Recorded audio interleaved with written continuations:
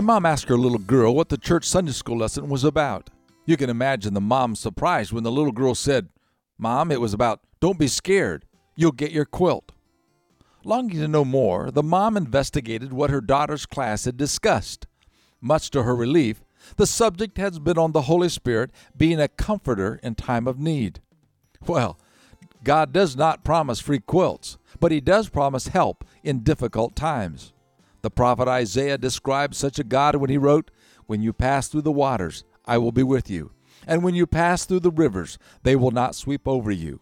When you walk through the fire, you will not be burned. The flames will not set you ablaze, because I am the Lord."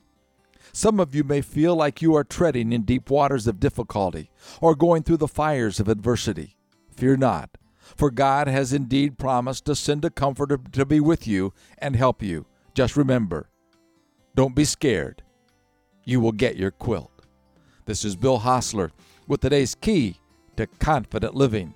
Scripts for these programs are sold in book form by calling toll-free 1-888-333-KEYS. Or not, why not visit our website at www.todayskey.net.